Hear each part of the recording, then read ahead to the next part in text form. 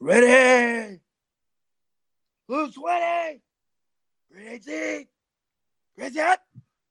Welcome to the All 22 podcast presented by FFD 260. I'm your host, Eitan Mosia, joined here by my lovely co-host, Frank B. You can find my Thanks, man. hot and spicy takes on Twitter at FF Wonder Kid. Frank, where can they find you? You can find me on Twitter at the FFL Wire. The FLO Wire, people. Make sure you follow. All right, Check so it out. let's get right into this. What'd you think about week one? It's been a long time for football, so I'm just happy to see all the games play out. I'm sad to see all the injuries happen, but I guess that's part of the game. I got a whole outlook on injuries, but yeah, week one is like fast and furious, man. I just sat down, took it all in, watched every possible highlight I could find. Tempted to hit the red zone channel, but I really wanted to watch a lot of the games start to finish. But oh my god, yeah, week one is insane. It's so overwhelming. You know, we go for so long without it, and then all at once, here it is. Boom, lay it out. You got so much going on, like you said, with injuries. You name it. It's insane. It's so crazy how our brains can take in all that much in in one sitting. Absolutely. What really kind of saddened me though is I feel like we saw 16 games and only 30 teams actually played in those 16 games. I'm not sure what happened to to Detroit and to the The other two Bills. stayed on the damn bus. I'm But I telling you. guess we'll have to go over those in just a minute. Let's get into the big news of what happened this past week one. So let's get right into the injury news. We had some major injuries, some season enders. Unfortunately, this seems to always be the case, especially since they started to cut down what the teams were allowed to do in the offseason. I feel like players are just going down left and right because it's really their first time with any contact. Yeah, that's totally true. I mean, I'm a workout warrior, man. I'm in the gym. I love working out. I'm into it. I hit it like 4 or 5 times a week. I only give myself a day or two rest most of the time. And I think with like the athletes now versus 70s, 80s, even the 90s, these guys now do the team workouts with the teams. They got their strength and training coaches and conditioning. So they hit that through the year and your mini camp, like you said. But then when it's off season, they're going back to their hometown and they're doing their own workouts. And those own workouts, we've seen videos of the crazy stuff they do and post on Twitter. They're hardcore, man. Those are some serious workouts. And when you put your body through that for a full 12 months, I mean, it's wear and tear. You've got to give yourself a rest. When I take a break I mean, I'm not an athlete by any means, but if I give myself a full week off or 2 weeks off, I am so fresh when I come back. I can hit gains like crazy. So these guys, to me, it's overtraining. And when you look at the other guys taking off, 80s and 90s, they take off a whole damn summer, drink, no working out, no weights, no football, no nothing. They come back and the mini camps were the 2-a-days, in the sun, full contact. So you got yourself in a good football shape, and I think that's a totally true thing. I totally believe it, 100%. Yeah. I mean, it's a sad sight to see, but it's part of the game. I wonder if the whole intention was to make sure that players really didn't experience injury as often as previously, and I think it might be having a backfire sort of effect. But to each their own. Yeah, So some let's big names too, man. absolutely. I'm actually just about to get into him. Let's get into some specifics. Greg Olson. Um, I feel like we've been here before. Deja vu. It's the same foot. He's refractured it. He already kind of dabbled with the idea of pulling a Jason Witten and kind of going up to the booth last season. I really can't imagine that that's not going to happen at the end of this season. I mean, this is a really, really serious injury. I don't think we'll see him again in the 2018 season. And I know he's signed for 2 more years, but it's not out of the question that we might have seen the last down that Greg Olson actually plays. Yeah, I agree. I think he's done. with foot injuries, I mean, the last one he tried to come back and that didn't work out too well. I mean, he's not going to be what he was. He's getting older. I think it's just like your turf toe kind of stuff. I mean, no matter who you are, what kind of athlete you are, if it hits you, it's just all at once. And I think for him, the foot is all at once. It's too much for him to overcome. I mean, like you said, the same foot again. He's about ready to hit the booth. I think he'll be in the booth next year, maybe on Monday Night Football. I don't know. That'd be hopefully a little better than. I think he might give Jason Witten a run for his money. Yeah, no, I think you're right though. I think Olsen, that's it, man. It sucks too because I really liked him even when he came out when the Bears drafted him out of Miami. I liked the guy and he's a good tight end. I've had him quite a few times in fantasy leagues, so kind of sucks. Absolutely. I mean, he's been Mr. Consistent for years upon years. Ever since he actually left Chicago, he's just been one of the best options at the TE position year in, year out. And just not having the same ability to field a guy like that is really I think it's going to have an effect. It's going to have a profound effect on Cam Newton's season, even with all the other pass catchers that he has to choose from this year. Yeah, definitely. What are you thinking on Marquise Goodwin's thigh quad injury from the Minnesota game? That kind of stunk. I couldn't believe that. I got him in a league. I was counting on him. I think, is this one you think he bounces back from, or how serious did they make it sound? You know what? I really don't know much about this injury. I heard that it's a quad injury, and so my immediate assumption was it's probably not that bad. But I mean, it generally is something structural. If a player can't return to a game, if it's not something like soreness or tightening up, so I can only assume that it's a tear. And if it's a tear, that could be a real long time until we see him come back. And San Francisco really isn't a team with too many options at the wide receiver position outside of Marquise Goodwin. So it's going to be really interesting to see who kind of carries that mantle going forward. Yep. Yeah, they got Pierre Garçon, and he had a tough matchup against Xavier Rhodes. So I'm not surprised they didn't do much, but I think Goodwin's one to keep an eye on maybe this week 2 and 3 to see how that plays out coming back from a quad. I don't know. It's hard to tell the extent of the injury, and teams are always hush with everything. They don't want to spill the beans until they know for sure too. So definitely. Let's go over to Dougie B in Seattle. Man. That's tough. He's already been dealing with an MCL. I believe it was a sprain, which isn't really a sprain. Anytime that they report that it's a sprain, it's a tear. And Pete Carroll, who I think might have a nose that just continues to grow and grow and grow every time he speaks because he lies to the media so often, actually said that he is going to be out anywhere from 2 to 4 weeks. And I really don't know if it's only going to affect him for 2 to 4 weeks. These types of things tend to stick out over the course of the season. And I think we might have seen the best Doug Baldwin days, at least in Seattle jersey. Tyler Lockett is recently signed to a new contract. He actually has a $6 million cap hit next year. Doug Baldwin's cap hit is actually $13 million next year. And guess what his dead cap is? It's about half that next season's. Seattle, as Golden Tate will tell you, doesn't generally pay their wide receivers big-time bucks. So I don't know if we'll see Doug Baldwin out catching passes from Russell Wilson too much more after the season.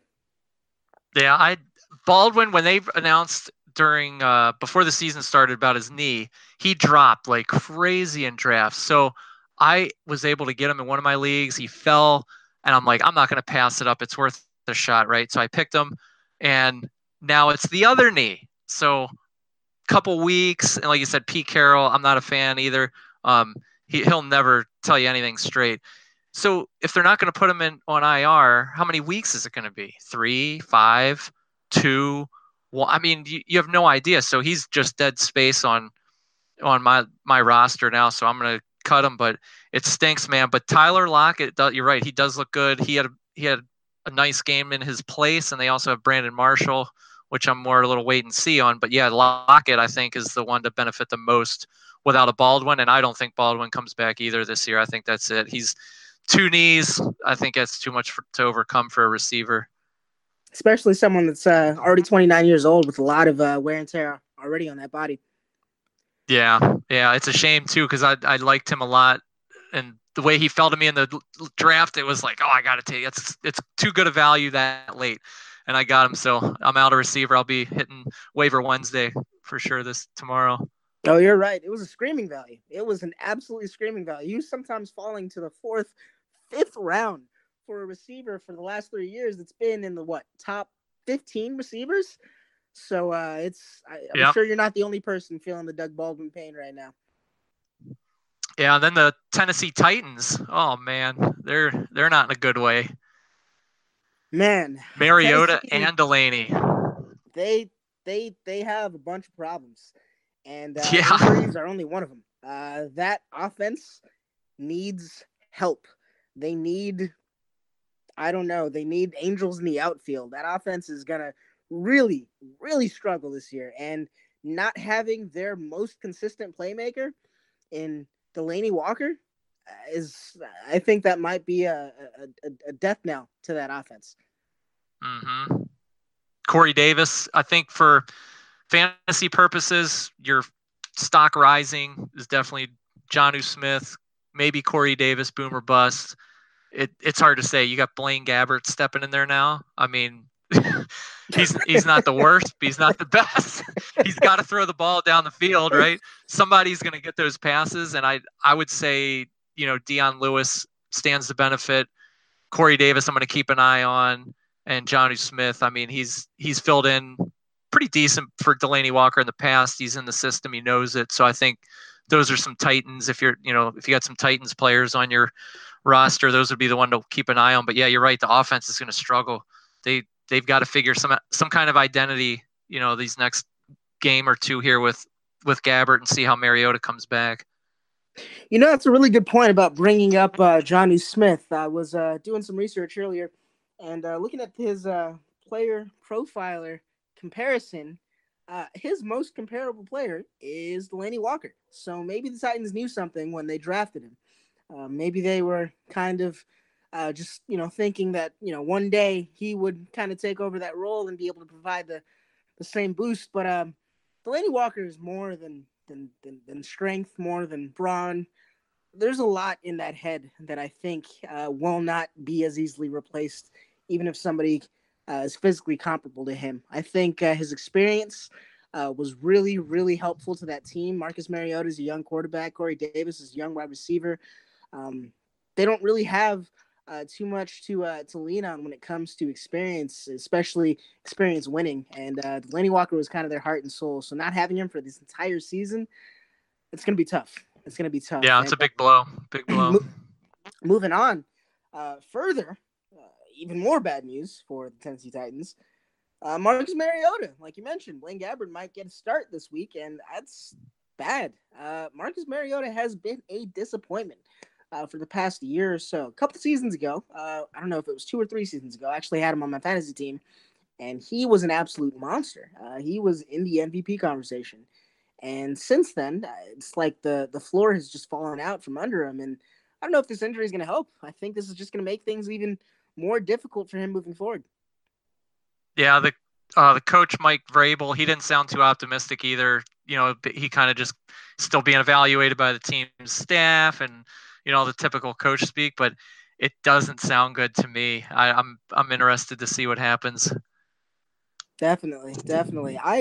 I don't know if that team is going to want to pay Mariota what he's going to command on the market. I believe he's in his 4th or 5th season, meaning a new contract is coming up pretty soon. And honestly, if you're Titans GM, are you going to pay Marcus Mariota? That's a tough call. And you go back to that draft. It was Mariota, Winston 1 and 2, top 2 quarterbacks, and hindsight 2020, it's almost a wash. I mean, it's Winston's up and down just as Mariota's up and down. It seems like, Definitely. I mean, it was so promising. We thought we had the future of the NFL in those two, and I don't know. It seems like the train has been derailed a bit when it comes to that draft class, at least at the top. Let's move on Mm-hmm. to Tampa Bay and Deshaun Jackson. Who knew? Who knew Deshaun Jackson was going to go off for 2 crazy touchdowns this week? That's Jackson. That's what he does. If you're Deshaun Jackson, that's what you do. You Couple just monster games. exactly. You just, I mean, you catch 2 long bombs and that's it. That's the day complete. I feel like we saw this a few years back, and I didn't know that he had it anymore. He's such a flasher. Like he'll give you those big games and he'll disappear. You won't see him again for a while. And then now we're talking concussion stuff with him again. So here we go again with the injury. Late fourth quarter, he gets that pass and face first into the turf. It's like, oh man, I don't know. Once you go on that concussion protocol, I mean, that's like the twilight zone, man. You're done for a couple days for sure, practices, and you're on that string of, well, maybe he'll play next week. You never know up until game time if they clear him. But he's fragile. He's a new era Terry Glenn.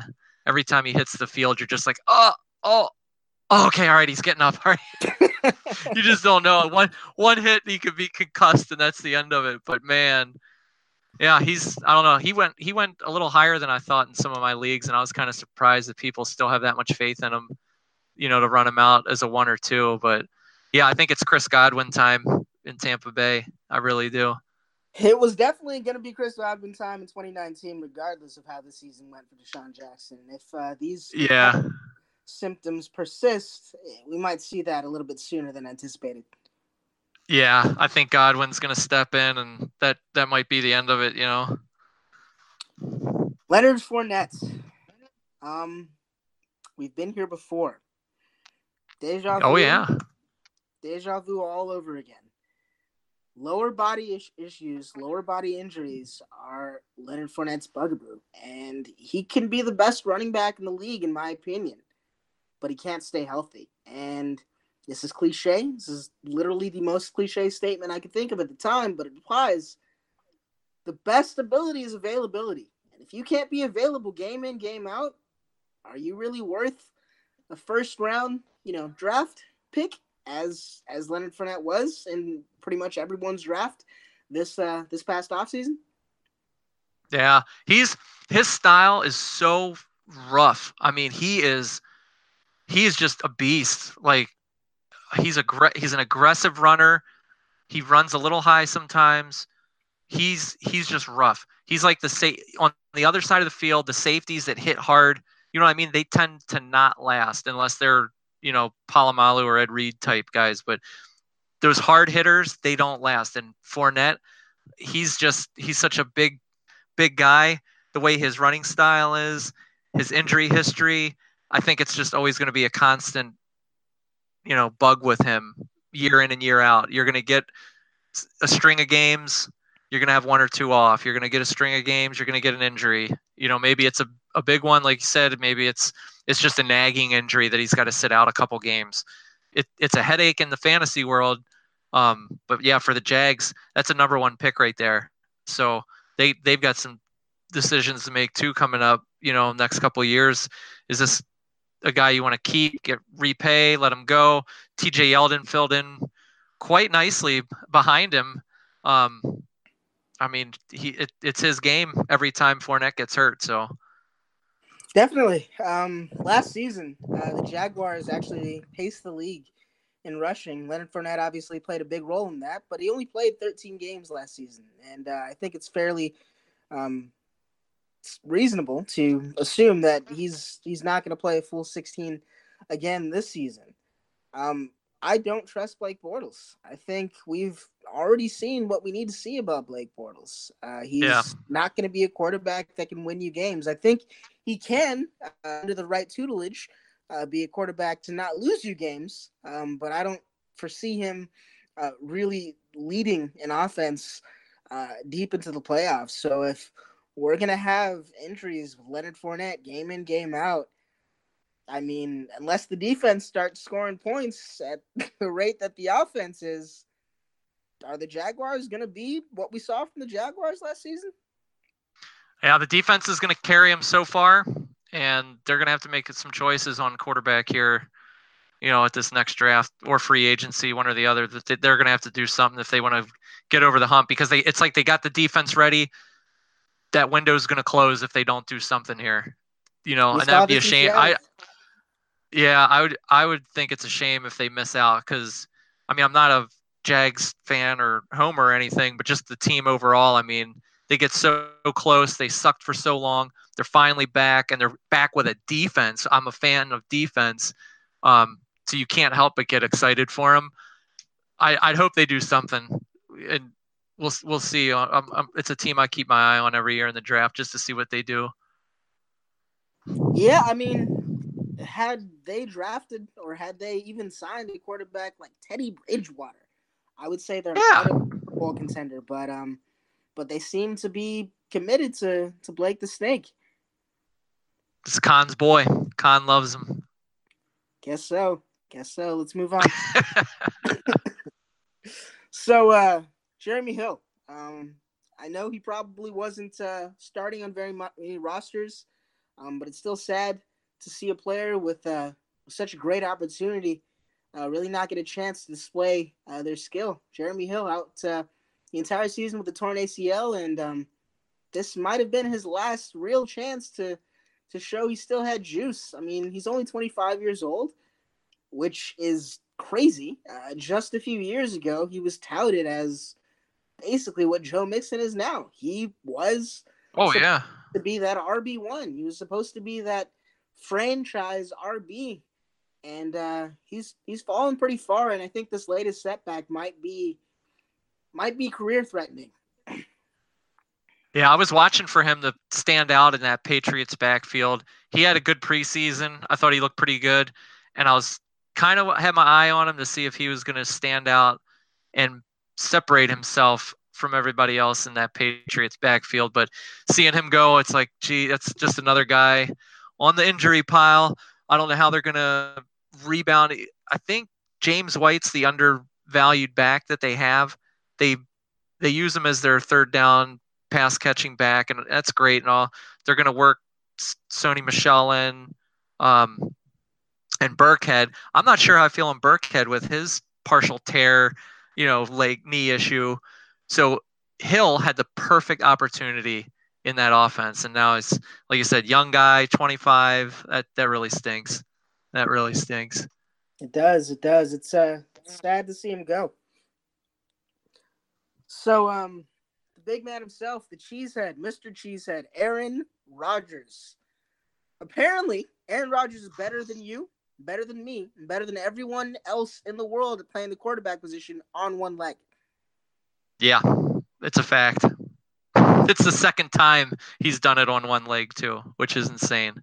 The he just went full MJ that second half of that game. That was nuts. But his leg, the problem with Green Bay is around here, they call them Red China because you don't get any information. They're freaking communists. You get nothing. They got all these reporters. It's not to the Bill Belichick degree, but they will not give you the answers when it comes to injury. So right now, we're evaluating them. We're going to see. They're going to get Kaiser ready. But their presser, they slipped up a little bit and said he can't do any more damage to the knee that's already done, which means, there's something else going on. Is it the tear? What is it, the PCL? Or which one you can still play on? I get all my PCL, MCL, ACLs mixed up, AARPs, whatever they are. It's the one that you can play on. So he's not going to be as mobile. 2 years ago, he did the same thing with the calf. I don't know, you remember that one with the calf injury? I do. He got rolled up on, and then it was the golden calf. We were watching him every week. What was going to happen with that? And it was the same type of injury. You can play on it. You're not going to make it worse. And he was still good with half a leg for the last few games of that season. I think he can handle it, but man, he's got to turn around and face a Vikings defense that is way more physical than that Bears one was. And this offensive line for Green Bay is not physical, in your face, run mauler guys. They're finesse pass blockers. So Rodgers, if he plays, he's got a very high probability of getting hit and getting knocked out again. I don't want to see it. I really hope they don't play him. I don't know. I think it's worth a rest for him. But then who do you put in? You got DeShone Kizer. They say he's ready. I don't know. He gave us a hayuk. No, everybody saw that play on Twitter where he handed the ball off and tried to do a fake pass, and it looked more like a Street Fighter move. That was literally the funniest thing that I saw. I know. Yeah, I was in tears for that. Yeah. I mean, Rodgers' knee, though, if he can't do any more damage to it, he's going to play on it. The guy's insane. So the team is going to have to tell him otherwise. And the team does not dictate to Aaron Rodgers in this town. Aaron Rodgers dictates to the team. So I think he's going to go out and play on it. I'd like to see him sit just for a game, just err, on the side of safety for him. But if he goes out and gets hurt, I'm really going to be upset. They just paid him. I am a homer $134 million. Are you really? I know. $134 million for 2 regular season games. That's what I mean. I think old Gutekunst has got to pull him in the office and go, look, Aaron, we love you, man. We got the money in you, but you got to sit this game. You got to sit one game, at least one. Just see what's going on. Give it some time to heal. But we'll see what happens, man. But like I said, it's Green Bay. It's Red China. You're not going to find out until probably Saturday, I bet. Friday, I'd be surprised, but you won't hear anything till late. And I can see why, because if you're playing Kizer, you basically just have to account for Jamal Williams with the run. If you're playing Aaron Rodgers, then obviously everything's in play. It's going to be interesting to see how this Green Bay series unfolds. I am going to play the role of devil's advocate. Is it time to call Aaron Rodgers injury prone? Almost. I mean, we've seen this a few times with collarbones, with, like you said, the calf, with whatever leg injury it is this time. That team is built around one man. I don't know if they can continue to field a team that really just has an identity in one person and expect to actually get results. Aaron Rodgers, in my opinion, is the most talented quarterback in the league and has been for a while. And he will probably go down as one of the best quarterbacks ever to play the game.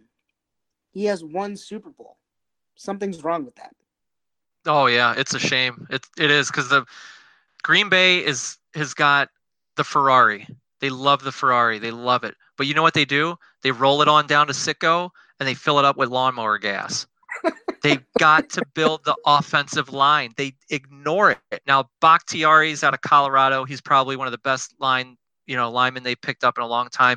But these little Don Barclays that were out of West Virginia, these tweener guys, Ted Thompson did the team no favors by ignoring the offensive line. I know they got Corey Linsley, Ohio State. He's been solid.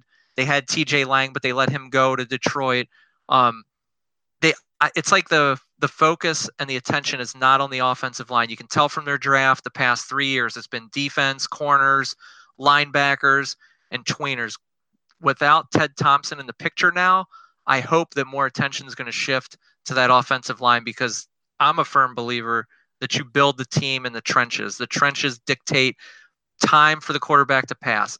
The defensive trenches dictate pass rush. So that's where the focus needs to go in Green Bay, especially when you've got the best quarterback. You've got to help him out. You need high draft picks out of stud linemen, out of bigger schools, Big Ten, whatever. Just some kind of philosophy change with that. I've been waiting years for it. Hopefully, without Thompson, Gutekunst will be the guy to finally do it. We shall see. Let's actually talk about the game that Rodgers played in this past weekend. The miracle comeback, quotes, air quotes everywhere in Green Bay. Wow. So many angry feels about this game. I'm not even going to say anything until you get your take. Angry feels like for the Packers or the Bears or just overall. Just overall, as a coach, your job is to win games. Your job is to put your players in positions to win.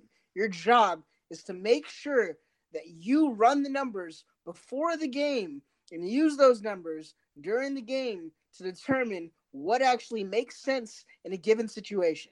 Again, I can't. I'm just going to get angry. Just figure out what you need to say about this game before I come with some hot fire for Matt Nagy. Well, okay. Well, you are completely right. It's the coach's job to put these players in the best position, but it's up to the players to execute that plan. The coaches are not on the field. This game hinged on two halves, and the second half, yes, the Bears lost that game. They gave up. They saw that lead. They went to half. They're like, hey, we just knocked Rodgers out of the game. They got Kaiser in there, who's a joke. We're gonna kill his ass. They they thought they had that game out the door. Roll out the helmets. We're going home. Now the first half of that game, Aaron Rodgers came out and did what he did the other year. I think it was 2 years ago when remember when he started out weeks 1 through 5. I think it was 5. And he looked horrible. He couldn't complete crap, It was that no offensive line. accuracy. And then he did the relax. Remember, relax, we're good. Yeah. What he did in that time was every time that ball was snapped, he was looking for the home run ball. He would ignore his reads and he's honed in on, once the guy gets deep, that's where I'm throwing it. He'd hold the ball too long.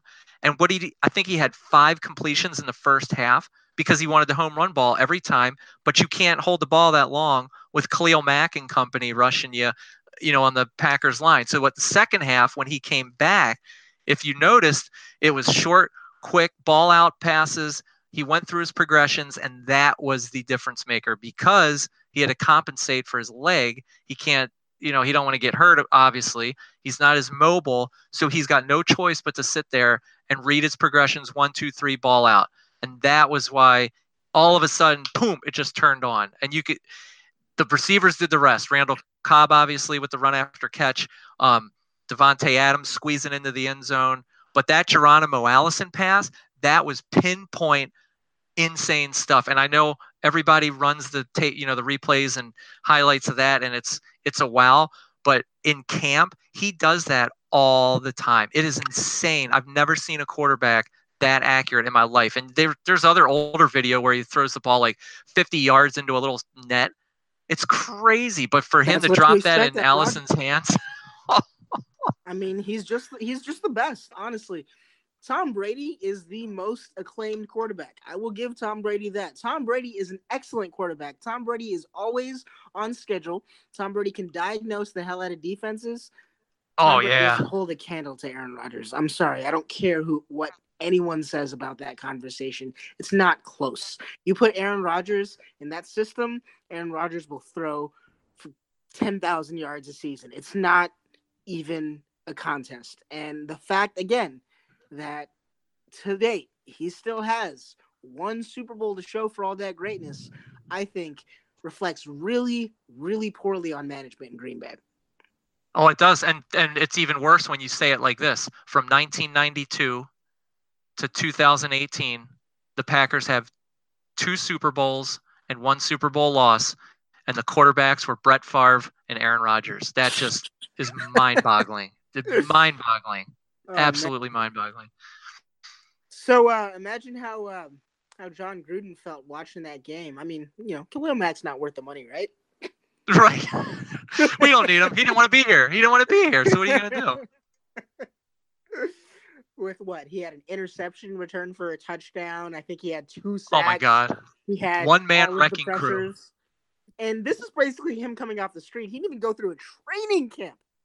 The man didn't even go through a training camp this offseason and came in and dominated like that. So I think John Gruden might have some feelings about this game as well. But now we're going to talk about the Chicago Bears. And we're going to talk about stupid.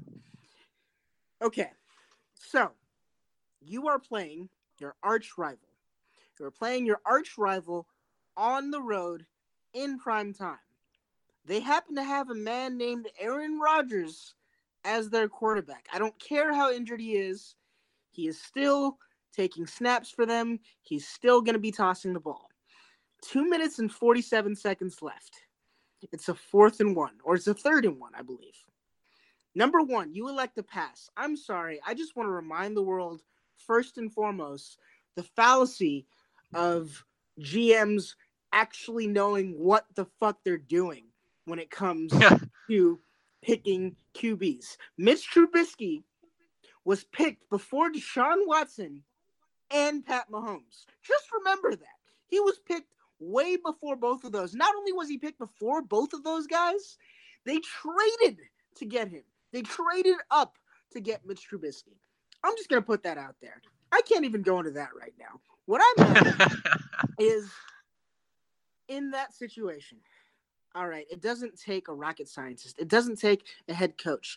It takes a casual fan who has seen Aaron Rodgers come back time after time after time after time after time again to realize that, hey, in this situation, 6 points does me no good because he can still win with a touchdown.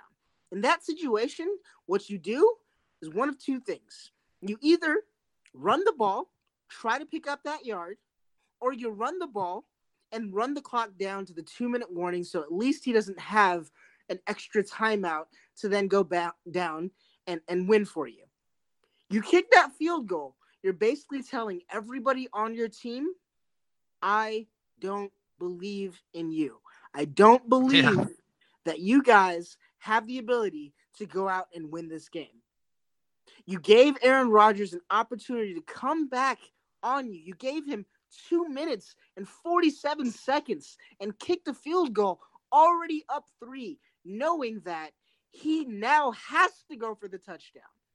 Had they even missed the field goal, or had they run until more time passed and they actually didn't end up, they turned the ball over on downs, maybe with a minute or a minute and a half remaining, that's a better situation. Because at least at that point, Aaron only has to go down the field and set his team up for a field goal. But you literally put an animal in a corner and you were like, you didn't understand that he would bite. I don't get it. It's mind-boggling. I don't understand how you make that decision as a coach. I don't know. They're gonna go to the tape on that one. And the thing is, like, going back to that 3rd and 1 too, the Packers were rolling out nickel coverage and getting gashed on the run. So the Bears could have ran, or even just, I mean, you watch this week with Dalvin Cook, he's gonna gash some runs against that defense big time. So yeah, it's coaching is mind-boggling. I cannot. I imagine how crazy it would be in the moment, but yeah, it's insane. That is insane. It's nuts. It's nuts, man. I have no proof of this, obviously. I don't have the video recording and timestamp saying at the time I was actually watching the game with my dad saying, that's stupid, you just lost the game. But I did. The moment that they decided to call that pass play, I looked at my dad and I said, the Chicago Bears just lost this game. And lo and behold, I was right. I mean, it's not hard to see.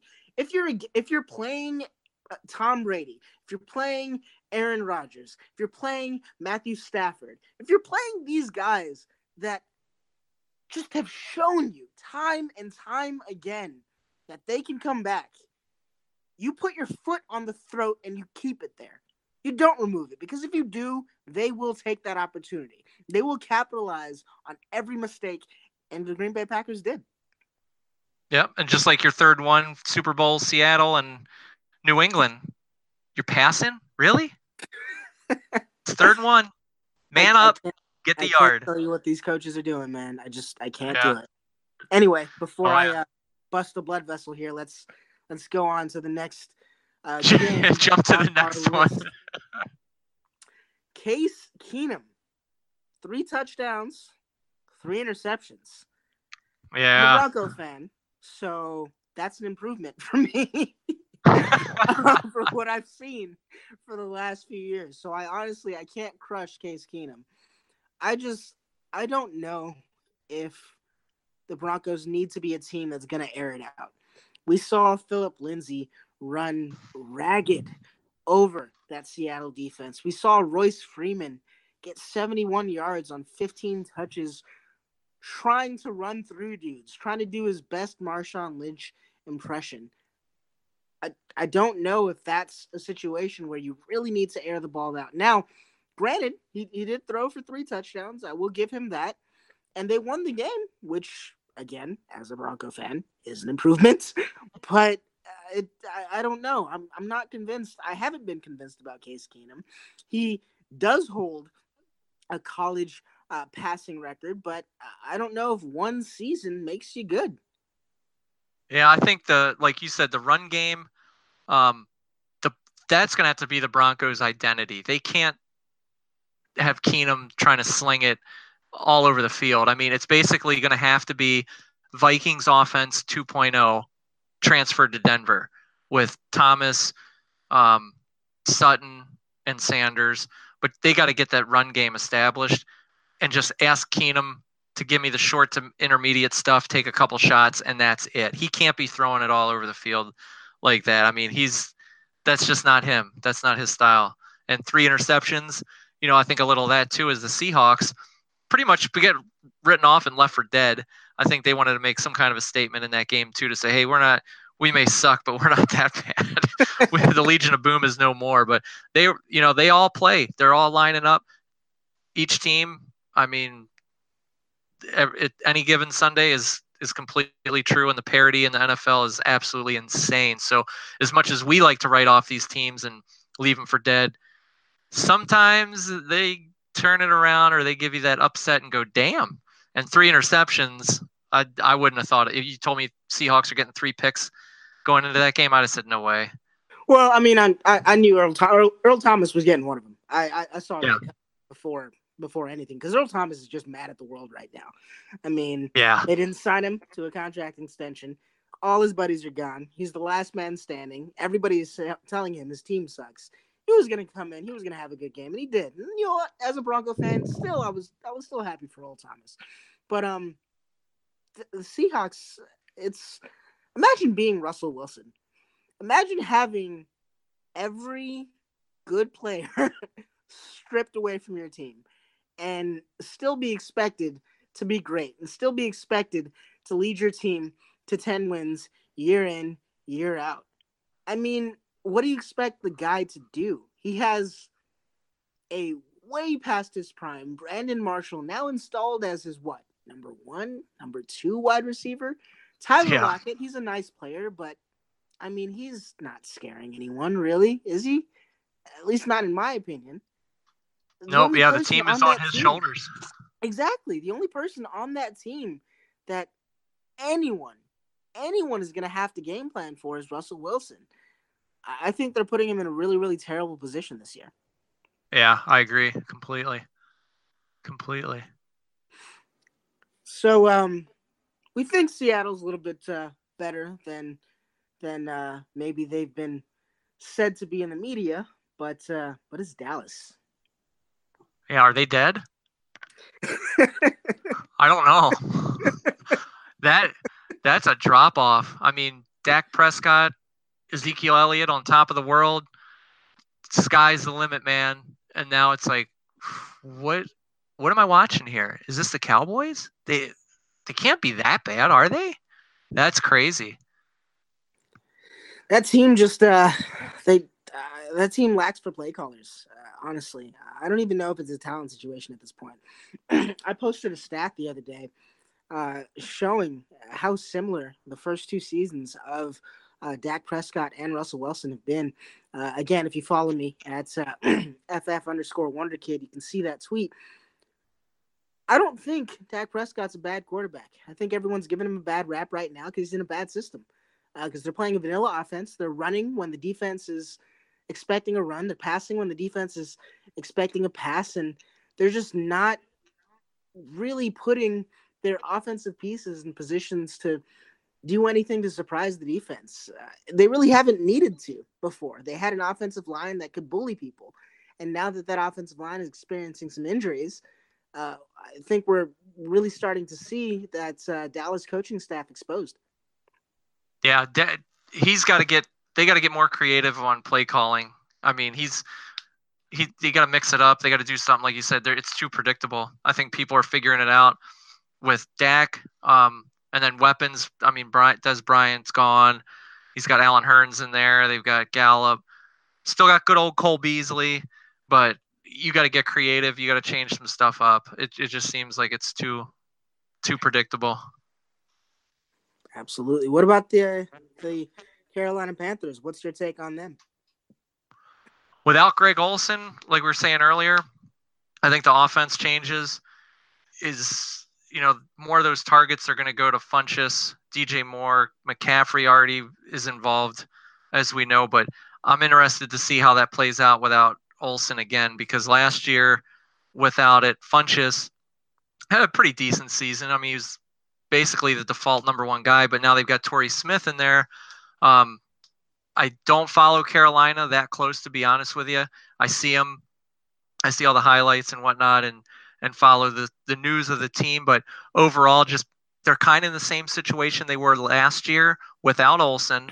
But at least they've got Torrey Smith. He's not a world beater, but he's a speedster, and it gives him a little more speed on offense. So maybe some deep shots and one-on-ones he could exploit, or even out of the slot. I think he's a mismatch for some defenses. So it's going to be interesting to see how that plays out without Olsen again. But man, it's such a big blow, because with Olsen, it kind of balanced everything out. You had a tight end threat. You had respectable receivers outside. I mean, plus McCaffrey, CJ Anderson.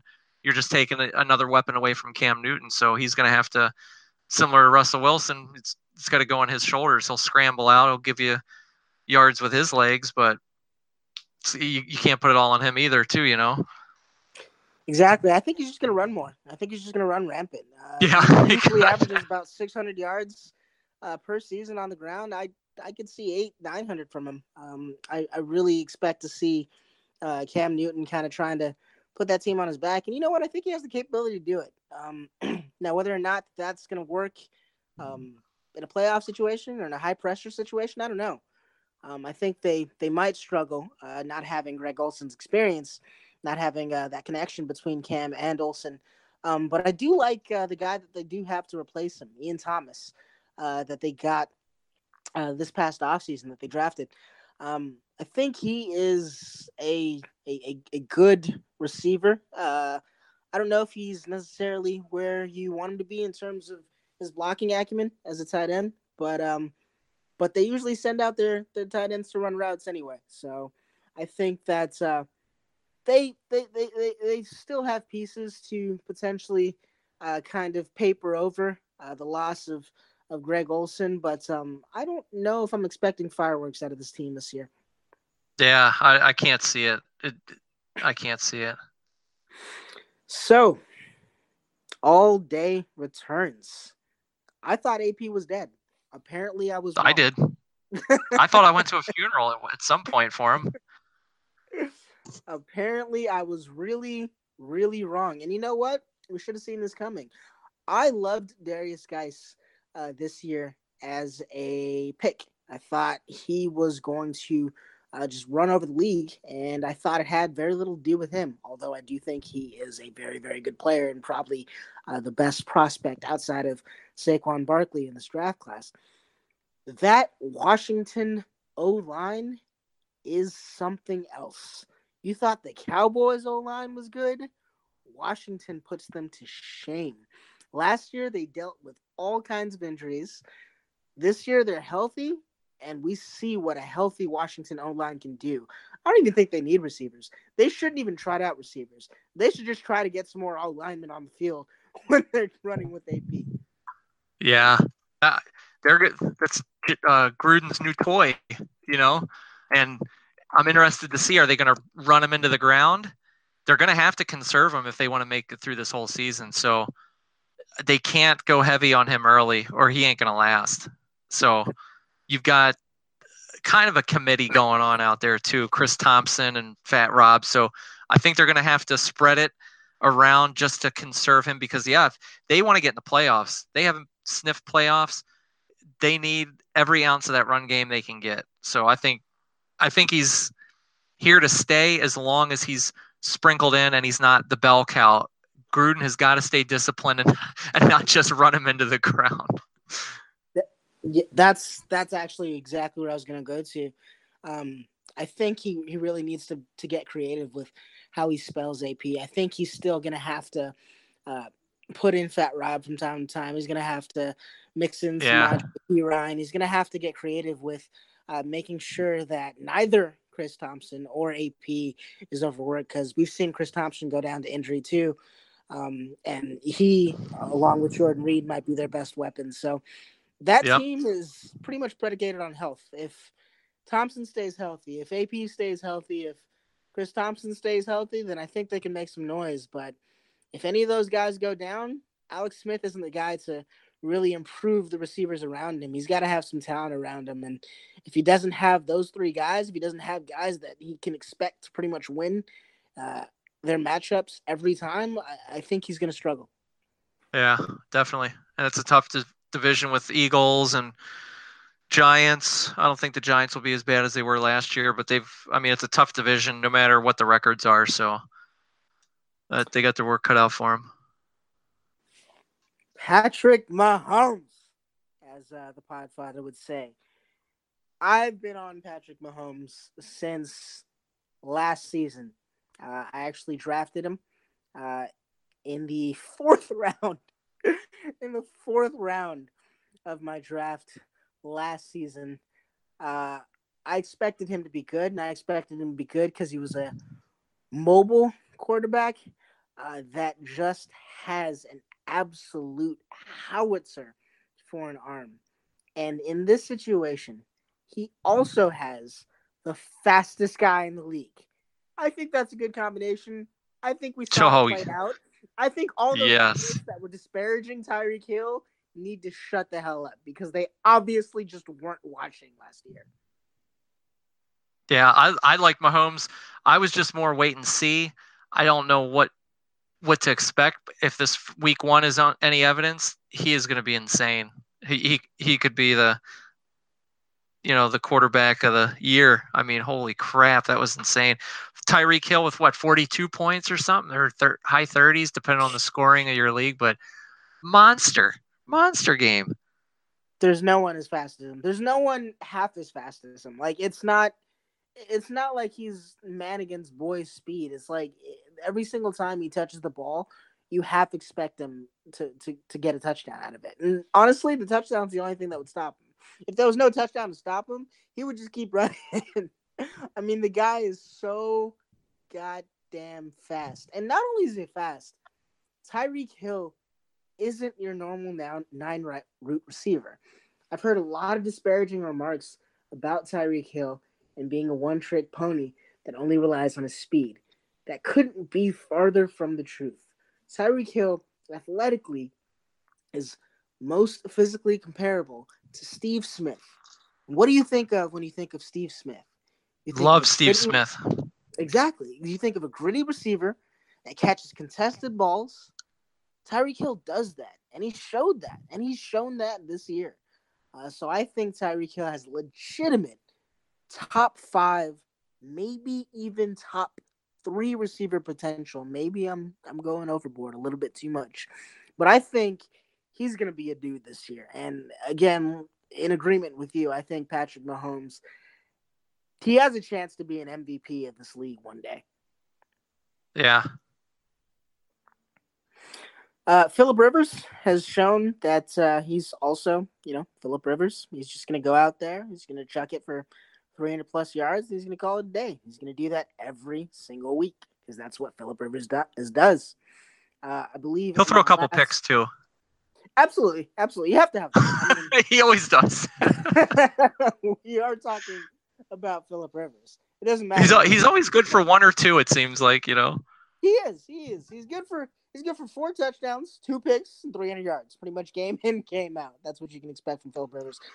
Yep. I was actually just looking at stats recently. I hope I don't get my years mixed up here, but I believe since 1960, Phillip Rivers has 57 300-yard games. Guess where that puts him in the all-time ranking? Top 10? Number 6. He's number 6. Jeez. His ADP this past offseason was QB 14. So I think some people made some mistakes. I think mistakes were made with Philip Rivers.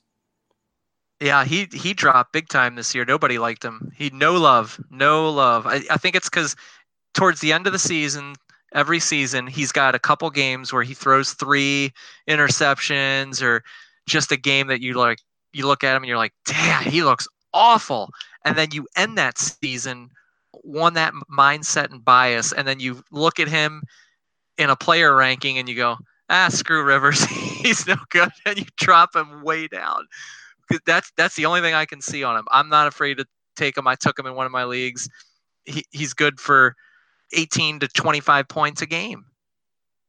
He's always, like you said, it's always 300 and some yards, a couple touchdowns. He'll give you the pick if you got, depending on your scoring settings for interceptions.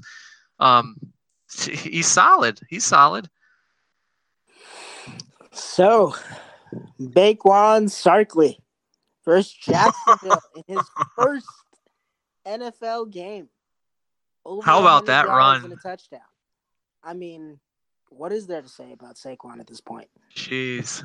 He's a real deal, man. Real deal. He is. That NFC is on notice. I mean, look, Sam Darnold looked good, and we're going to talk about him in a few minutes here. Can you really fault the Giants for picking a running back over Sam Darnold? Do you think Saquon is going to make that decision worthwhile ultimately? Oh, yeah. They knew it there. I mean, they figure they can buy another year out of Eli, a year or two if they need it, get this back under control, get the run game established, and set that up for their next quarterback, that they draft, to put him in a prime situation with a good line, good running back, good run game. I think the Giants are setting themselves up, for the next couple of years, I think, with that pick. And everybody said, no, don't draft. You don't need a running back that high. But for Barkley, they don't come around every year like that. So I don't blame him. I would have picked him. It's a no-brainer to me. Those guys don't grow on trees. I mean, I understand, and the analytics community has proven mathematically that running backs are less valuable than, position X, position B. But, I mean, ultimately, if you can just have a guy to allow Eli to not have to really shoulder the load game in, game out, I think you've really, really helped your team. And I think Saquon Barkley is just one of those guys that all it takes is one. He's a home run hitter. And, sometimes that is seen as a bad thing, but, Jamal Charles made a career out of that. Big time. Versus Jacksonville as well. So that was crazily impressive for me. So Ryan Fitzpatrick sighting. He's the Fitzmagic man. He is. We see it 1-2 times every season. He'll then probably end up winning the starting role for this team. He'll be signed to a big contract in the offseason. He'll come back next year. He'll suck. He'll get cut. He'll go to a new team and just repeat the process over and over and over again. Has he made a career out of this NFL thing or what? Man. Hey, but you know what? We're going to have a good old-fashioned quarterback controversy. We haven't had one of them in a long time.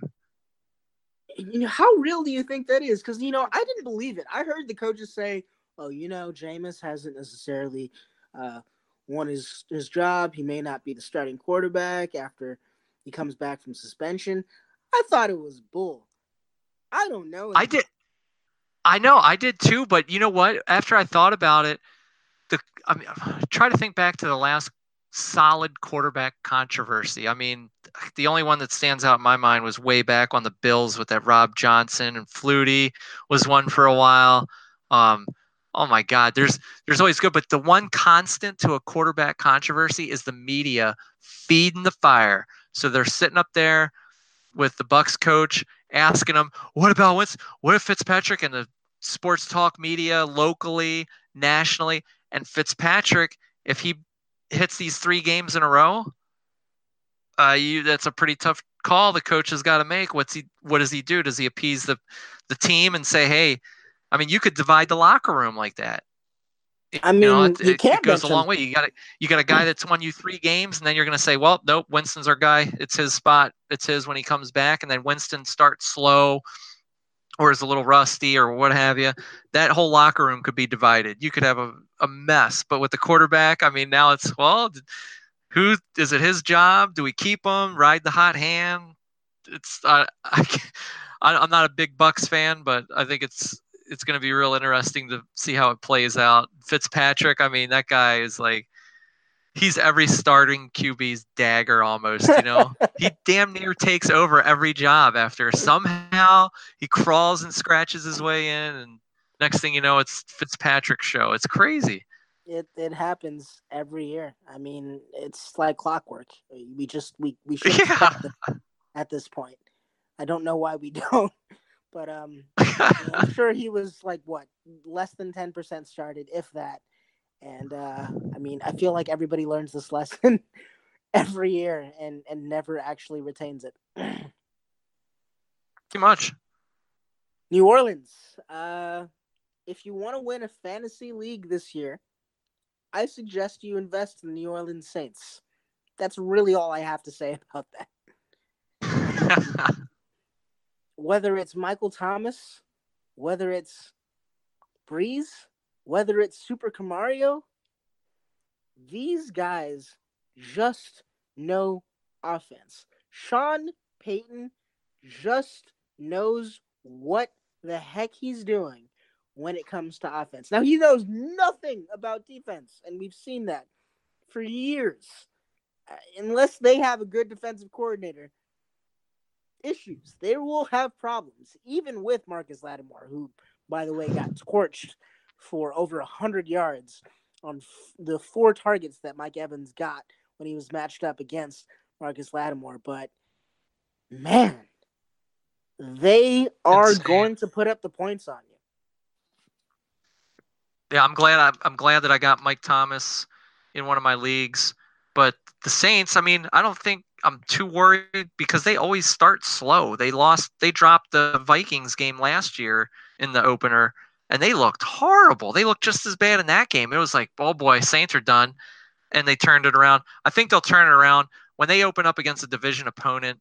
They know each other better than anybody. But like you said, Lattimore, I was really surprised to see him get beat as bad as he did. He had a terrible game. I couldn't believe he played that bad. I think they'll bounce back.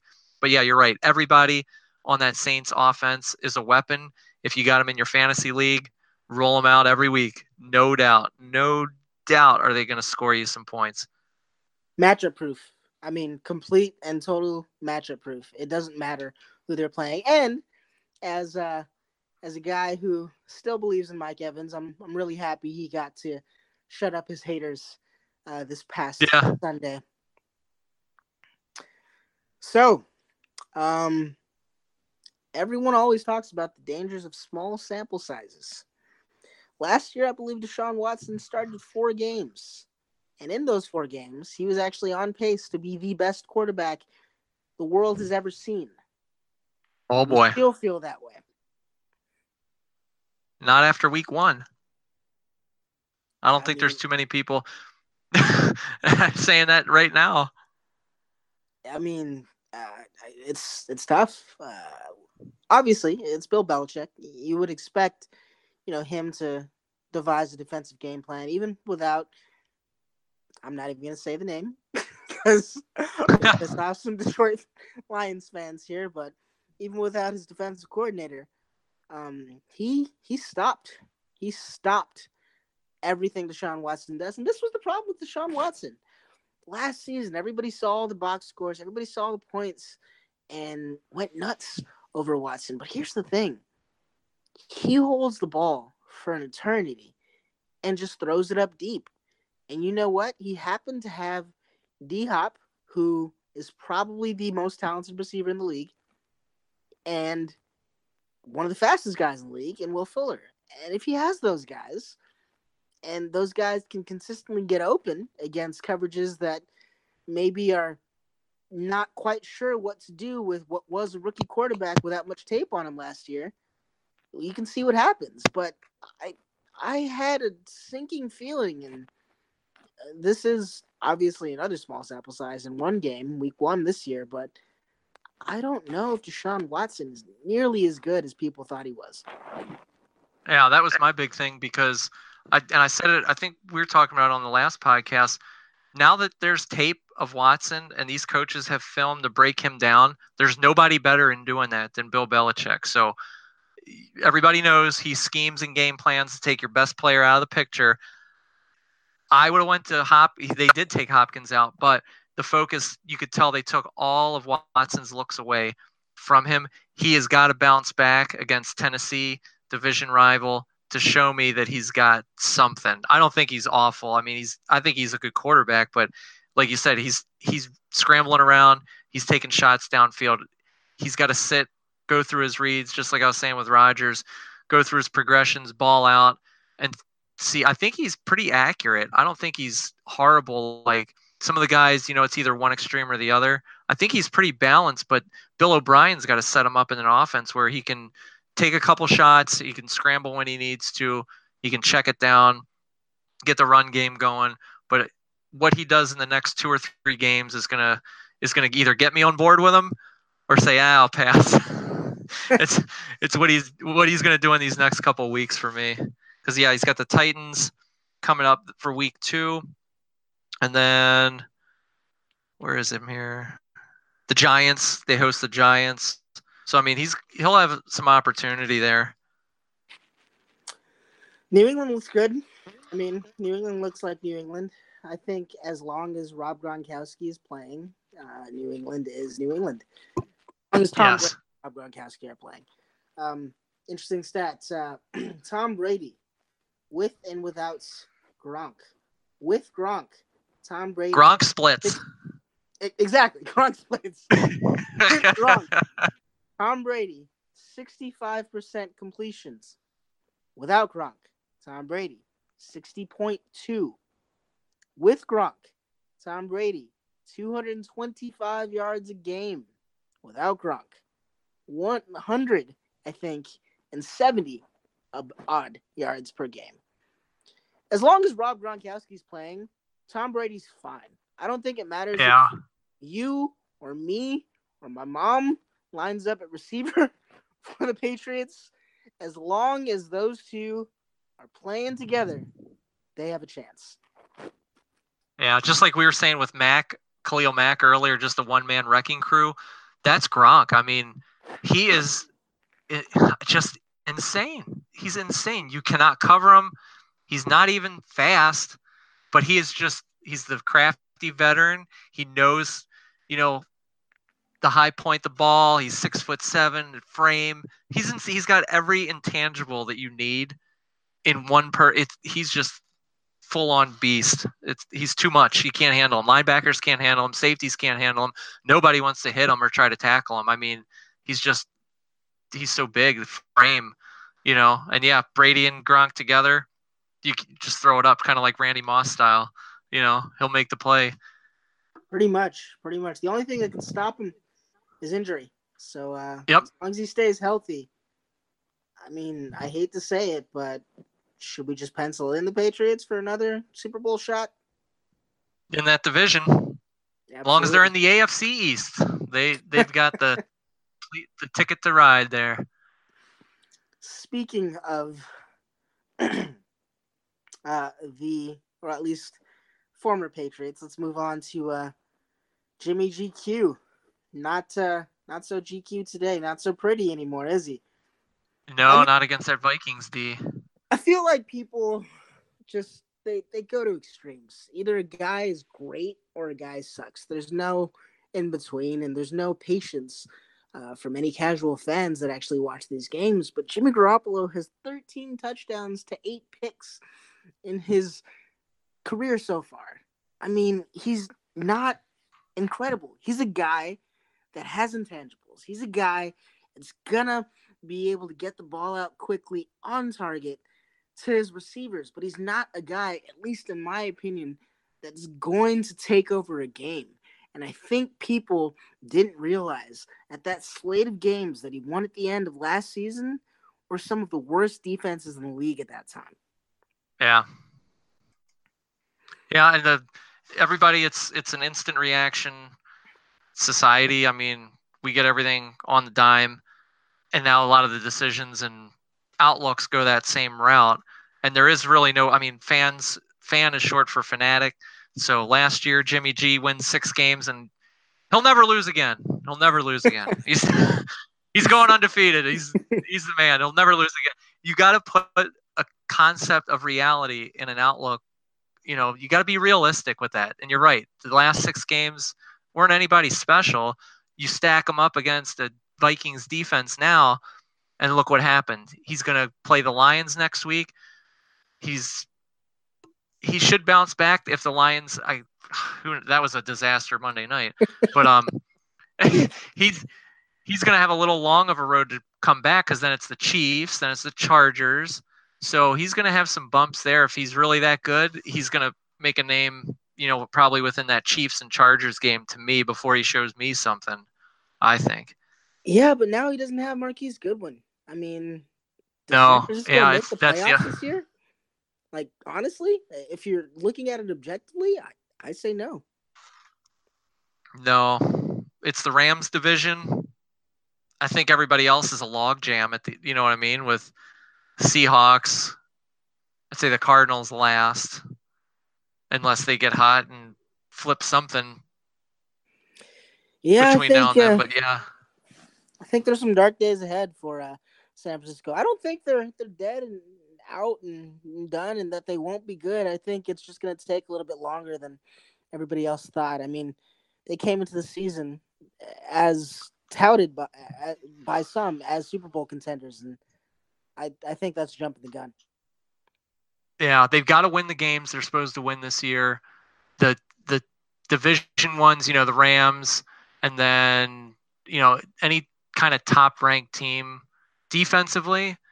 That's going to be their test week in and week out for them, I think. But yeah, if he can show me something against some good defenses, I'll come around a little more. I don't think he's awful, but if I have to start him or stream him, it's only going to be in some games that I think are totally winnable for him.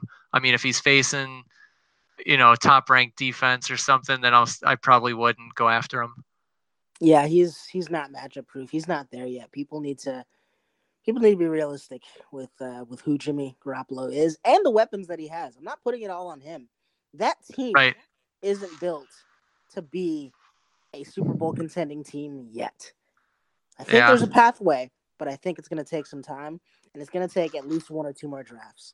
Now, on the other side of that card, we had the Minnesota Vikings. It was the return of Dalvin Cook. He looked good. He wasn't great. We didn't see, too much out of him, but we saw a running back that looks to be fully recovered from his past injuries, and we saw Stefon Diggs people. Yeah, I think he's going to be the real deal. He seems like it's Kirk Cousins' go-to guy now. Kirk Cousins, I'm starting to think that when he was in Washington for the last year, I think he was real hesitant on throwing the ball deep. I think he wanted to keep his stats up, accuracy looking good, and get that contract secured. Because now, I don't know, just from watching them through preseason and Diggs week 1, I think that's his guy. He seems a little more apt to let it rip. He could turn into a big number receiver this year, I think, for sure. As long as he can stay healthy. That's always been Stefon Diggs' problem. Talent, I think he's one of the top 10, one of the top 15 receivers in the league. But, it goes back to availability. He seems to miss 3 games every season, at least. So until he can show me a full 16, I don't know if I'm going to rank him as highly as I would some of the other receivers. Let's move on. Let's go over to the rain delay game. This wasn't really a fun one to watch. We've kind of already gone over the Titans a bit. Miami doesn't know what the heck they're doing with Kenyon Drake and Frank Gore. I feel like Adam Gase, they won the game, but why are you splitting touches so much between two guys that are obviously doing well? But I feel like Kenyon Drake has shown you that he deserves those touches. That said, Frank Gore had himself a game, but I mean, what can we expect out of both of these offenses moving forward? Yeah, Gase he's a head scratcher to me as a coach. I don't know what his deal is as far as philosophy or moves he does, even play calling. Sometimes it leaves you scratching your head. But even when before they got Gore in there, I mean, you figured it's the Drake show, right? I mean, he did more than enough to establish himself as the guy, and then they bring Gore in. Well, what are you making a committee for now with this? You know, I I don't know. I think offensively too, even the wide receivers, do they have like a wide receiver by committee going on or what? With Wilson, Amendola, Stills, Parker, like I don't know who to pick fantasy wise. I couldn't tell you. I stayed away from all of them I'll until tell you somebody that plays out. it's Kenny Stills. Kenny Stills is the guy you want, and I'm not just saying that based on this last game with 100 yards and 2 TDs. Kenny Stills got 105 targets last year, and he was the wide receiver too. I think the team is done with Devontae Parker, and I think You think that so? they've even put that to the media. And if that's the case, then Kenny Stills is automatically just by default installed as the wide receiver one. And Ryan Tannehill seems to have his number. We saw some decent things out of Ryan Tannehill's return. I don't think the offense is going to be garbage this year. It's just this is another team that I see Just hard to figure kind of out. in exactly. They're really in the worst position in sports, which is too good to be bad and too bad to be good. They're Yeah. not gonna get that high draft pick. They're also not probably going to make the playoffs. So it's limbo, and it's not a good position to be in as a sports team. You really either want those picks or you want to actually contend. Being mediocre is not what you want. Yeah. Joe Mixon. Do you think he's going to be a dude this year? If he stays healthy, yes. I think if he's healthy, you could say he's arrived. The Ravens on this Thursday night coming up is going to be a test for him. Yeah, I mean, he looked good. That offensive line, that Cincinnati offensive line, that much maligned Cincinnati offensive line, has actually made some improvements this year. We saw him split out wide during the preseason. He seems to be catching passes. I think he's that full bell cow now. I don't know if Gio Bernard is really going to get the touches that he got last year, which really pains me because I drafted him and I obviously now wasted a pick. But it's going to be interesting to see how the Cincinnati Bengals offense performs. Andy Dalton looked decent. AJ Green did AJ Green things. So we'll see. But I kind of put him in the same boat as the Dolphins. It's a team that I don't see really being that good or that bad. Yeah, I'm not super high on Mixon. I did grab him in one of my ESPN drafts for uh, Brandon Nickel on Twitter. Shout out. He was in my ear for Mixon. We had some little side bets going on, so I grabbed him. But I think he'll be all right if the line gels and they come around. They put some players in there, draft picks. They come around. They get a run game established, and he stays healthy. I think he'll be all right. And they play the Browns twice a year. Of course, that's got to help. Although, the Browns didn't lose this week, which I saw an awesome stat. The 0-0-1 start is the best, I think, for the Browns since it was either 2000 or 2004. Yeah, that's insane. I can't. Can the NFL just do away with ties? Aren't we there yet? We really should be. In the NFL is like when you go to the store to buy anything and they say, "Oh, we don't accept credit cards." And you're like, wait, whoa. No credit cards? No, I'm sorry.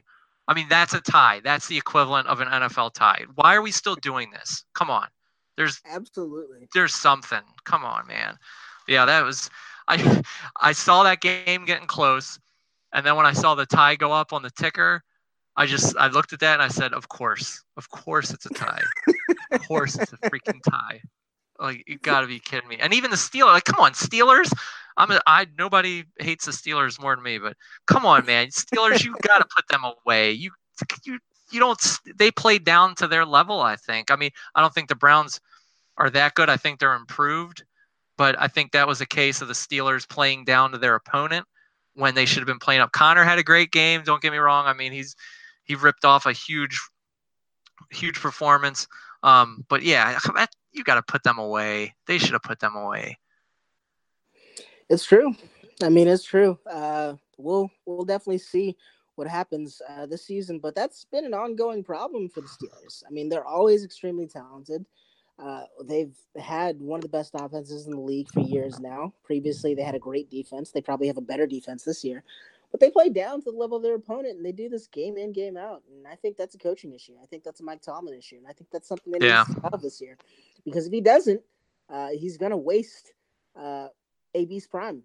Ben Roethlisberger is already on his back nine. AB, I think, probably still has a good 3, maybe 4 dominant years left, but they really got to get their act together, because these guys are generational talents. You're not going to find another Antonio Brown anytime soon. You're not going to find really, I mean, James Conner obviously has shown that role in itself is worthwhile, but you're not going to find another Le'Veon Bell. You're not going to find another Ben Roethlisberger all at the same time, all in their prime, ever again, really.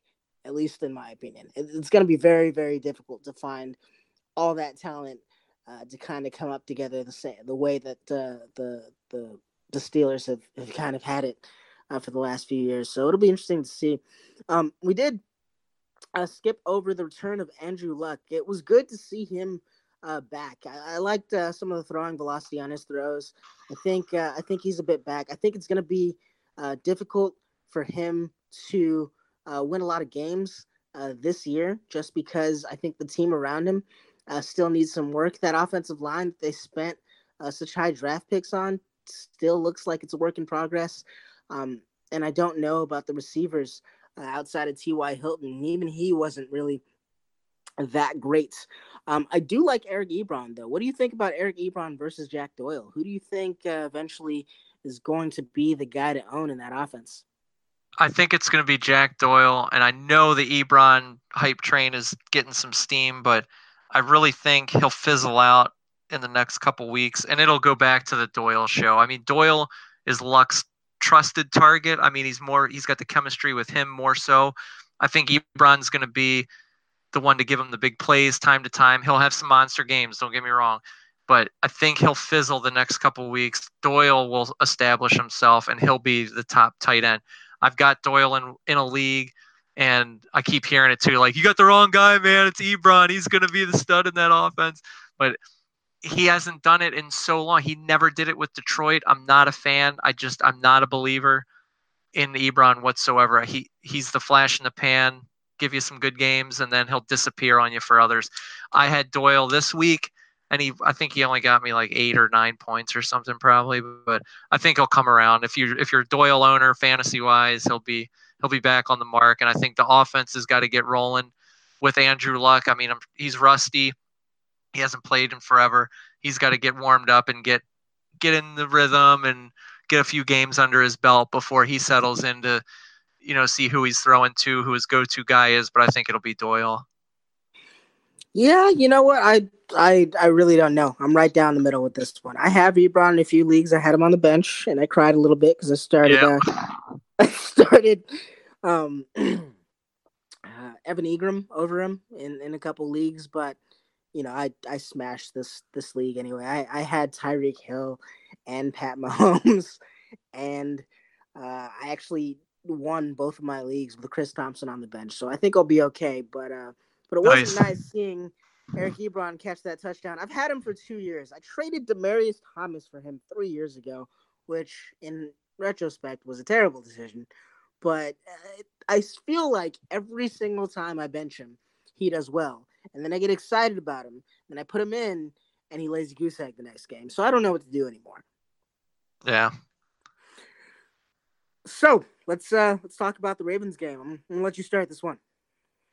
Oh yeah, it was the pretty much a quarterback tryout for the you can you got a high school kid you like, you got a college kid, roll him out, man, see what he can do. But that was, I think, as a Ravens fan, a lot of the fans are getting too hyped up. I mean, this is only one game against a bad Bills team that really didn't show up.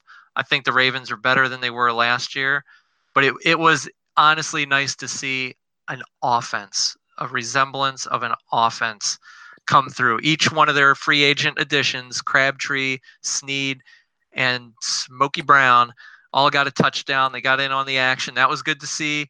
Flacco was throwing the ball deep. It wasn't just 50 checkdowns and a run for 2 yards. So if they can keep calling the right offense for him, I think they'll be fine. The test is Cincinnati this week because they don't do well in Cincinnati. For whatever reason, the Bengals have the Ravens number in Cincinnati. I don't know what it is. It's like a magic something when they fly in at the airport. If they win this game, I'll start believing a little bit more. I'm not a big believer in the Marty Morningwig offense, but if the line is healthy, I think you're going to see more of what you saw in that opener as far as the deep passes, making plays, run game. I don't know where Alex Collins went. Third quarter, I think it was. I know they pulled a lot of guys just because they had such a lead. Um, but yeah, Collins, he's a good runner. They got the line back and healthy. Marshall Yanda's back. So if they can get that run game set, they finally have a trio of receivers and not just one guy, like they've had the past couple of years. It was Steve Smith for a while and pretty much Dennis Pitta. That was it. Now at least you've got Crabtree on one side. You've got John Brown as a deep threat. So if that chemistry develops with Flacco, he'll be better. He's got a fire under his ass now that Lamar Jackson's there. So I think he's looking to rebound, and I think he can do it. I'm not a Joe Flacco hater, but I think he can turn it around. I was of the opinion that Lamar Jackson is likely to take over in 2019, but I really don't know anymore. He hasn't looked great. What do you think? Yeah, I think the expectations were just insane when they drafted him. They moved up to get him with the last pick in the first round as they had, and that's fine and all, but I just don't think he's ready yet. He's close.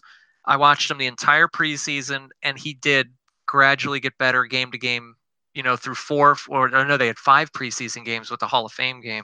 He did get better each time out, which was a good sign. He didn't take huge steps, but little steps each week as an improvement. That's a good sign. I think he'll come around. He looks accurate when he wants to be, but he's got the yips and jitters when he comes in the game. Like, he's so hyped up. He's got to calm down and settle in. So they rolled him out in a lot of packages with the Bills, a lot of end arounds, play action, fake end arounds, lining him up wide.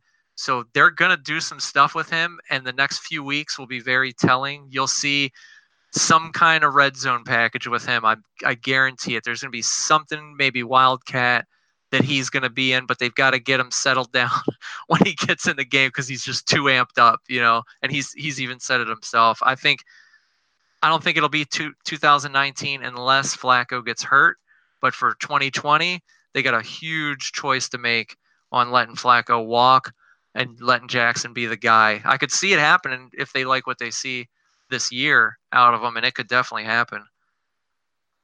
Interesting take.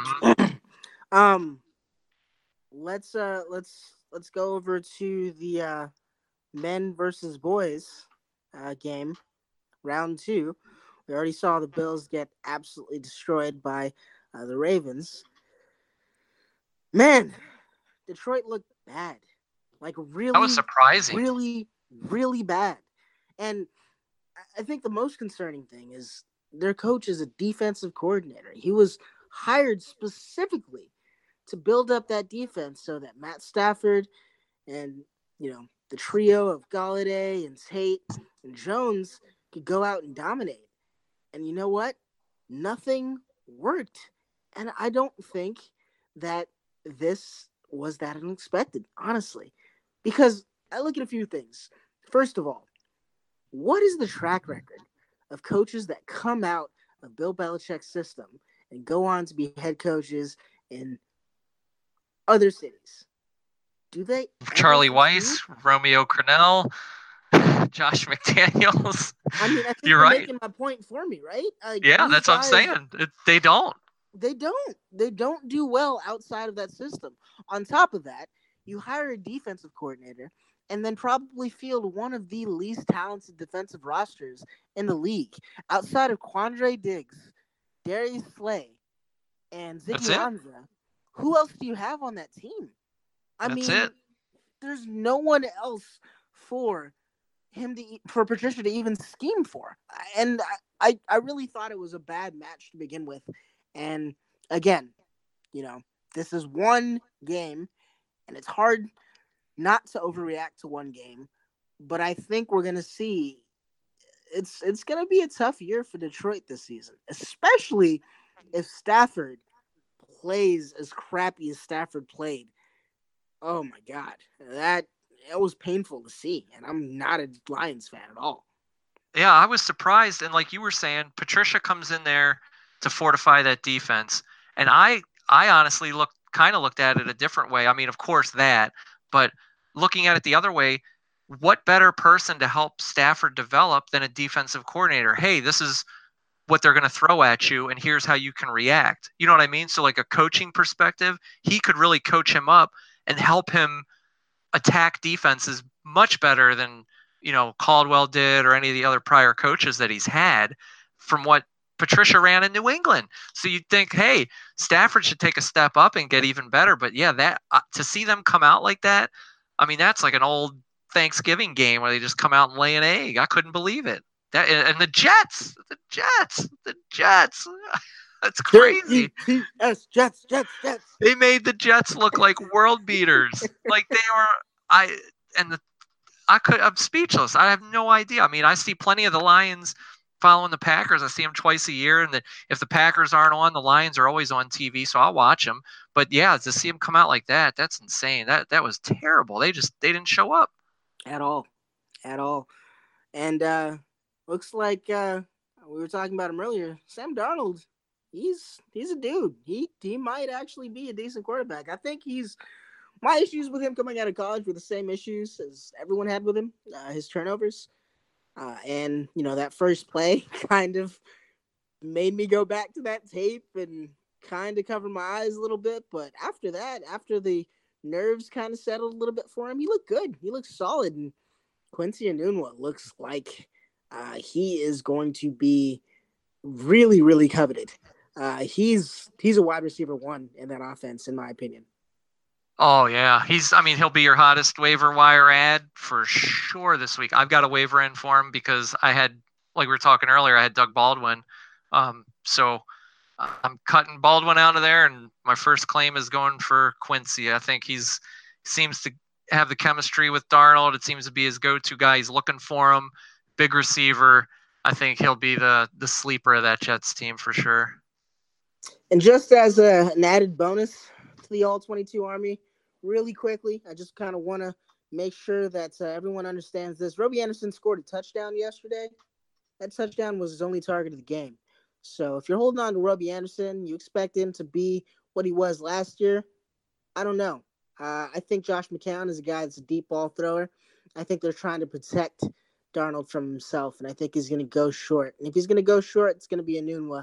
I don't know if Robbie Anderson is going to be nearly as valuable as he was last season. So I think the time to actually sell him is now, if that hasn't already passed you by. Yeah. Last but not least, well, kind of least. I mean, I'm a Bronco fan. I hate the Raiders, but last, of course, we have the return of Chucky. What did you think about how both the Raiders and the Rams played? The Chucky effect. It's crazy, isn't it? It's like he's not doing himself any favors with the stuff he's saying about Khalil Mack not wanting to be there and trading him and doing all that. But coming out for that Rams game, Marshawn Lynch rips off that big run. And you almost got the feeling that Gruden was getting the best of Wade Phillips, didn't you, for a while? Like I did. Old Chucky is smart. He's an old dog, man. But that's what it looked like.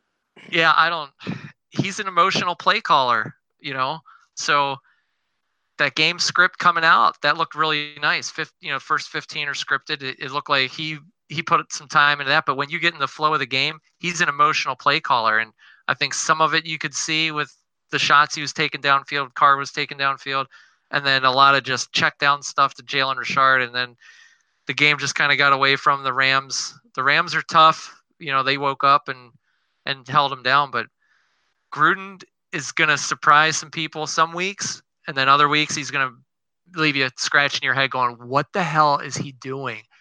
So he's a total up and down coach in my opinion. It'll be interesting to see how it lays out the whole year. I'm gonna watch him, but man, Chucky, his freaking facial expressions on the sideline, and he's just such a goofball. He's a character. He's not even like a real person. He's like just so animated. It's just watching him cracks me up. I don't know. It's definitely gonna be fun to at least watch the Raiders this year. I just hope they lose a lot again because I hate the Raiders. But I mean, it's just gonna be fun to see a guy with a 10-year contract do whatever the heck he wants to do. I just want to see how long until patience wears thin in Las Vegas for that team. Yeah, that'll be interesting. He's got 5 years, so he could probably bust out of there in 3 and take the money and run. If it really goes south. We shall see. We shall see. On the other side of the coin, I loved what the Rams did. The Rams did what the Rams did last year. Last year, the Rams ran 11 personnel out onto the field 81% of the time, 22% higher than the next highest team. They're going to run with 3 receivers. They don't care about tight ends. They don't care about how you feel about tight ends. And they're just going to keep doing that. And you know why they do that? Because their wide receiver 1 is Cooper Kupp. I don't care that they paid Brandon Cooks all that money. I don't care. And the reason that I don't care is because I looked into it. Sean McVay is a play caller that has his systems function with 2 specific types of players opening his offense for him. Number 1, he's a guy that wants to run the ball. And obviously he has Todd Gurley. So, I mean, this is something I don't even need to talk about. That's something they're just going to be good at because of Gurley. Outside of that, in terms of passing, what Sean McVay does, what he did in Washington, he uses a speed receiver, a la Brandon Cooks, as basically cornerback 1 fodder. He expects these guys to be on the outside. Brandon Cooks we did see on some slants inside yesterday, but he expects these guys to have the threat of the extra safety in the box, and that top cornerback removed. Cooper Kupp last season was bad. He was really, really bad when it came to press coverage. When he had off coverage, he was one of the most productive receivers in the league. He received, I believe, 23 red zone targets, which was top 5 in the league, best on the Rams by far. And he got a touchdown yesterday. And you know what? I expected it all because this is what Sean McVay does. He uses speed receivers to clear out, and he feeds his possession guys. In Washington, the last 4 seasons that Sean McVay was offensive coordinator, the person with the most targets on the team was the possession or the slot receiver. And I'm going to count what's the TE over in Washington? What's the tight end over in Washington? I'm going to count Jordan Reed as a receiver in this specific instance because he primarily lined up in slot positions, which is what I call the possession position in Sean McVay's system. Expect Brandon Cooks to have good games. I'm not saying he's a bad player, but you can't expect that week in, week out because he is not the focus of that offense. McVay's going to want to run, and he's going to want to feed the middle of the field. So fire up that Cooper Kupp all day. Go out and trade for him. Go out and beg for him. Honestly, I think he has an opportunity this season of being a top 15 wide receiver. And I don't think I'm being overambitious at all in saying that, because he is going to get 1.5 million red zone targets because that offense is good and he has the trust of Jared Goff on third down and in the red zone. Yeah, he feels like the Wes Welker, doesn't he, to him? Absolutely. And last night when they were lining him up, he's the one that you can tinker with. You can put him in the slot, put him outside, end arounds, you name it. The guy's so fast. I mean, he's so tough to cover. He was one that I targeted this year for fantasy, and I got him in like 2 of my leagues. So yeah, you're right, man. I'm putting him out there every chance I can as a flex guy for sure. Definitely. I think he's an every week play. I really do. Yeah, for a flex player, absolutely. If you got a guy on a bye week, absolutely. And even just playing matchups week to week, depending on your opponent, he's going to get a lot of looks in that offense and a lot of yards run after catch. So he's definitely, I'm high on him as well. All right. So that is going to be our week wrap up for the games. Now, quickly, before we let the loyal members of the All 22 Army go, let's run through a few of the hottest waiver wire ads that they can make this week in anticipation of next week's slate of games. So I'm going to let you start. How many you want? Give me your top 5. I would say my top 5 would be obviously Tyler Lockett, who we talked about, or Brandon Marshall. Without Doug Baldwin, that ball's going somewhere. Packers, Geronimo Allison. Cobb is hot. I know he's got that 75-yard touchdown fresh in everybody's mind. Cobb gets hurt. He will get hurt, and he will come back down to earth. Geronimo Allison is your pick. He's a big receiver, 6'3" on the outside, opposite Davante Adams. You saw him catch that dime in the end zone. I mean, I definitely say he is a top ad for a wide receiver. Put him on put him in the back end of your roster. He's going to come around. Jared Cook, just on what I saw last night, why not? I mean, obviously Gruden was going to throw to the tight end. He's not afraid to. And Cook, he can get it done.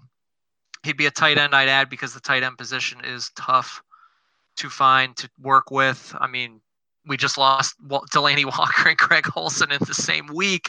So the pickings get quite thin on that tight end list. Jared Cook would be one to grab. I told you earlier, Quincy and Enunwa. I definitely like him in New York. Those would be my top 5 for sure. That was 5, wasn't it? My math is my head here. No worries. Yeah, my top waiver wire ad is actually. I pretty much agree with everyone you've mentioned. Quincy Enunwa is definitely the number one waiver wire ad for me. I just really think he has a good opportunity to see a lot of targets in that offense. But Philip Lindsay of the Denver Broncos surprised the heck out of me. He looks like Chris Thompson. And Chris Thompson is, as you've seen, as we saw this past week, he's a beast. Some people don't really, statistical models can't predict what they'll actually do. Alvin Kamara, Tyreek Hill, these types of players, don't try and fit them into normal statistical models. It just doesn't work. If you give these guys touches, they will produce at an efficiency rate that you cannot predict. So I really think Philip Lindsay is going to have a good role in this offense. Royce Freeman, I don't think he's any less valuable. I think Royce Freeman is exactly who we thought he was, which is a grinder. It's going to be able to get you those tough yards. It's going to be able to do his best Marshawn Lynch impression and get you those hard yards on power runs. But I expect Philip Lindsay to be that Danny Woodhead, Chris Thompson type of player, and to definitely prove valuable. He's definitely a solid pickup in Dynasty League specifically.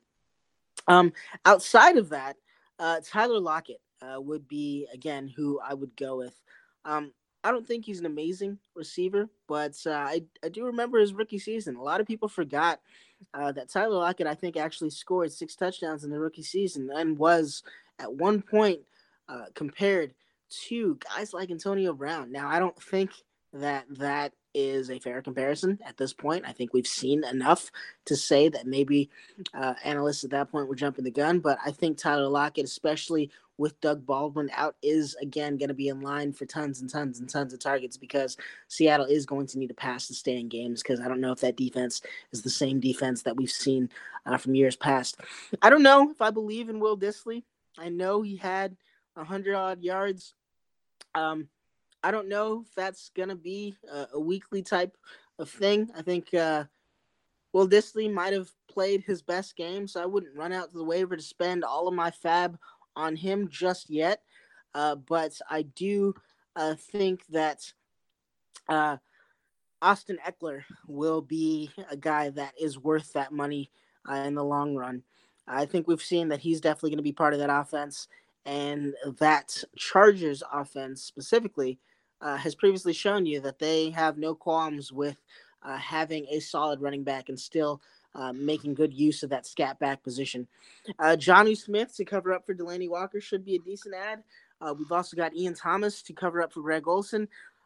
We'll see. I wouldn't go out and spend all my money on those two, but I mean, if you need a tight end, as we were saying just a minute ago, tight end is a really, really hard position to fill. So I got one last quick game for you before we go. At the beginning of the show, I did use a cadence. I'll be using a cadence every week. This is also for you, the All-22 Army. If you can guess that cadence, go ahead and let us know on Twitter. So I'm going to say it one more time, and I want you to guess whose cadence this is. Raise it up. Who do you think that is?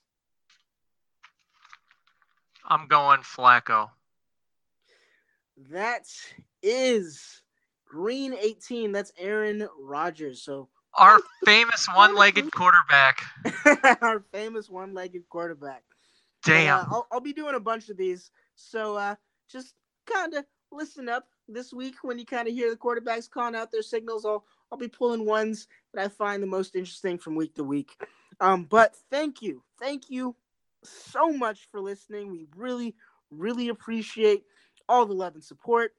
Big time. This is Big gonna time. Be Aton Mosia. Again, you can follow me on Twitter at FF_WonderKid. Signing out. Frank, where can they find you? Find me on Twitter at the FFL Wire. Thanks for downloading this episode. And stay tuned. We got a lot more good stuff coming. Absolutely.